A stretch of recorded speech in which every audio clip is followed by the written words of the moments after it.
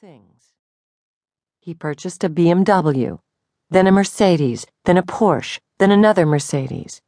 He and Martha built the home of their dreams. He bought stocks and bonds and shares in a dozen different mutual funds.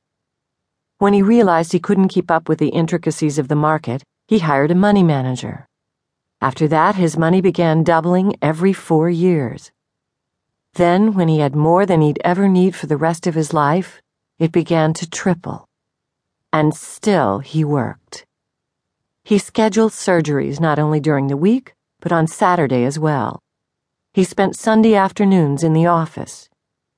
By the time he was 45, the pace he kept eventually burned out his partner, who left to work with another group of doctors. In the first few years after Mark was born, Martha often talked of having another child. In time, she stopped bringing it up. Though she forced him to take vacations, he did so reluctantly, and in the end, she took to visiting her parents with Mark and leaving Paul at home. Paul found time to go to some of the major events in his son's life, those things that happened once or twice a year, but he missed most everything else. He convinced himself that he was working for the family, or for Martha, who'd struggled with him in the early years, or for the memory of his father, or for Mark's future.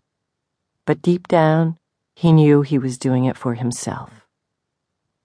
If he could list his major regret about those years now, it was about his son. Yet, despite Paul's absence from his life, Mark surprised him by deciding to become a doctor. After Mark had been accepted to medical school, Paul spread the word around the hospital corridors, pleased by the thought that his son would join him in the profession. Now, he thought, they would have more time together, and he remembered taking Mark to lunch in the hopes of convincing him to become a surgeon. Mark simply shook his head. "That's your life," Mark had told him, "and it's not a life that interests me at all. To be honest, I feel sorry for you." The words stung. They had an argument. Mark made bitter accusations. Paul grew furious, and Mark ended up storming out of the restaurant. Paul refused to talk to him for the next couple of weeks, and Mark made no attempt to make amends. Weeks turned into months, then into years. Though Mark continued the warm relationship he had with his mother, he avoided coming home when he knew his father was around. Paul handled the estrangement with his son in the only way he knew. His workload stayed the same. He ran as usual 5 miles a day. In the mornings, he studied the financial pages in the newspaper. But he could see the sadness in Martha's eyes. And there were moments, usually late at night, when he wondered how to repair the rift with his son. Part of him wanted to pick up the phone and call, but he never found the will to do so. Mark, he knew from Martha, was doing fine without him.